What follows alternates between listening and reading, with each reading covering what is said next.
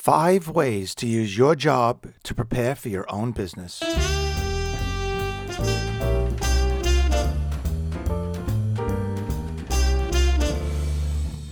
Hello and welcome to the Business of Self-Publishing podcast, episode number 8.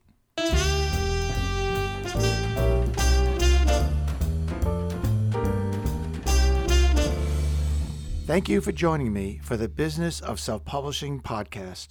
I'm Joseph C. Kunz. This podcast is an insider's guide where I share with you my self-publishing experiences and hopefully give you the tools to become a financially successful and happy self-publisher.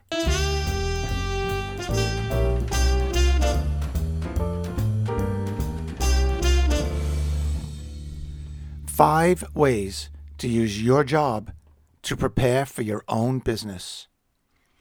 In an ideal world, you would have at least a year's salary saved up, and you are in a safe position to quit your day job in order to completely focus on your new business. Unfortunately, this is not feasible or practical for many first-time business owners.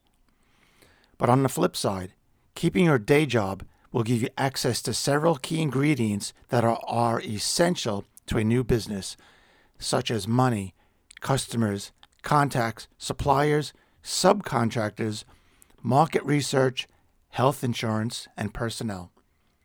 And because of these ingredients, you must look at your job as a blessing, not as a time-wasting hassle. Looking at your job as a learning opportunity, a way to build your credibility, build meaningful business relationships, and learn all the wants, needs, and demands of the customers is priceless. It doesn't matter if your new business is related to your current job or not. All the management, finance, negotiating, and marketing skills that you are learning on the job will directly benefit your new business. So learn to love your job and find a way to make it work to your benefit. Here are a few smart strategies to use your job to help prepare you for starting your own successful business. Strategy number 1, network. Learn how to network and then grow your network everywhere, inside and outside the company, as broadly and as diversely as possible.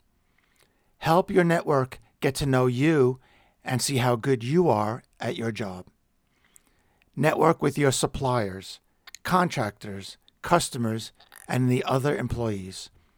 There's a good chance that you might need these people after you leave your job and start your own business. You'll possibly need them as mentors, partners, employees, and even as customers. Strategy number 2, take on more responsibilities. If you want to move up, try to take on more responsibilities of the job you want. Demonstrate to management that you are someone who can step in wherever and whenever needed. They will start to see you differently. The entire company, management, and employees will respect you more and come to depend on you and your abilities.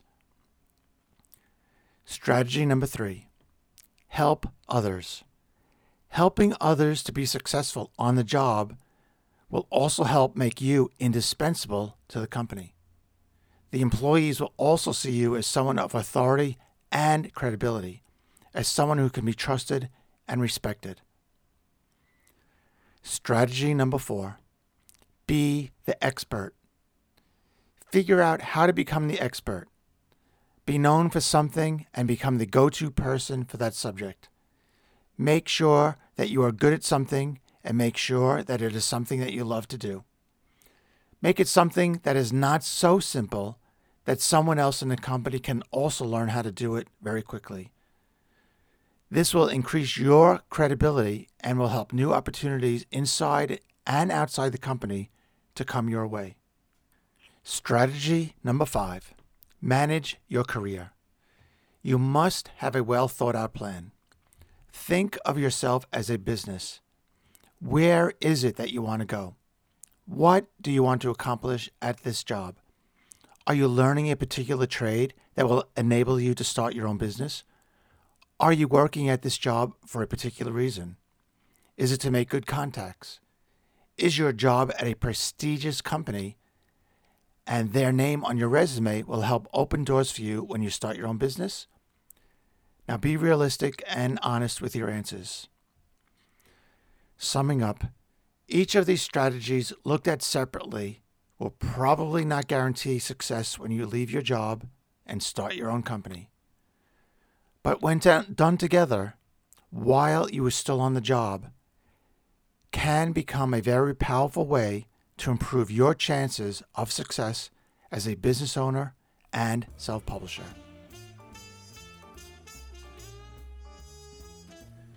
Thank you very much for listening.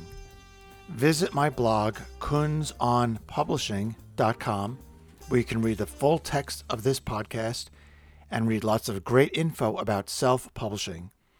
And please keep your email questions and comments coming. Thank you and good luck.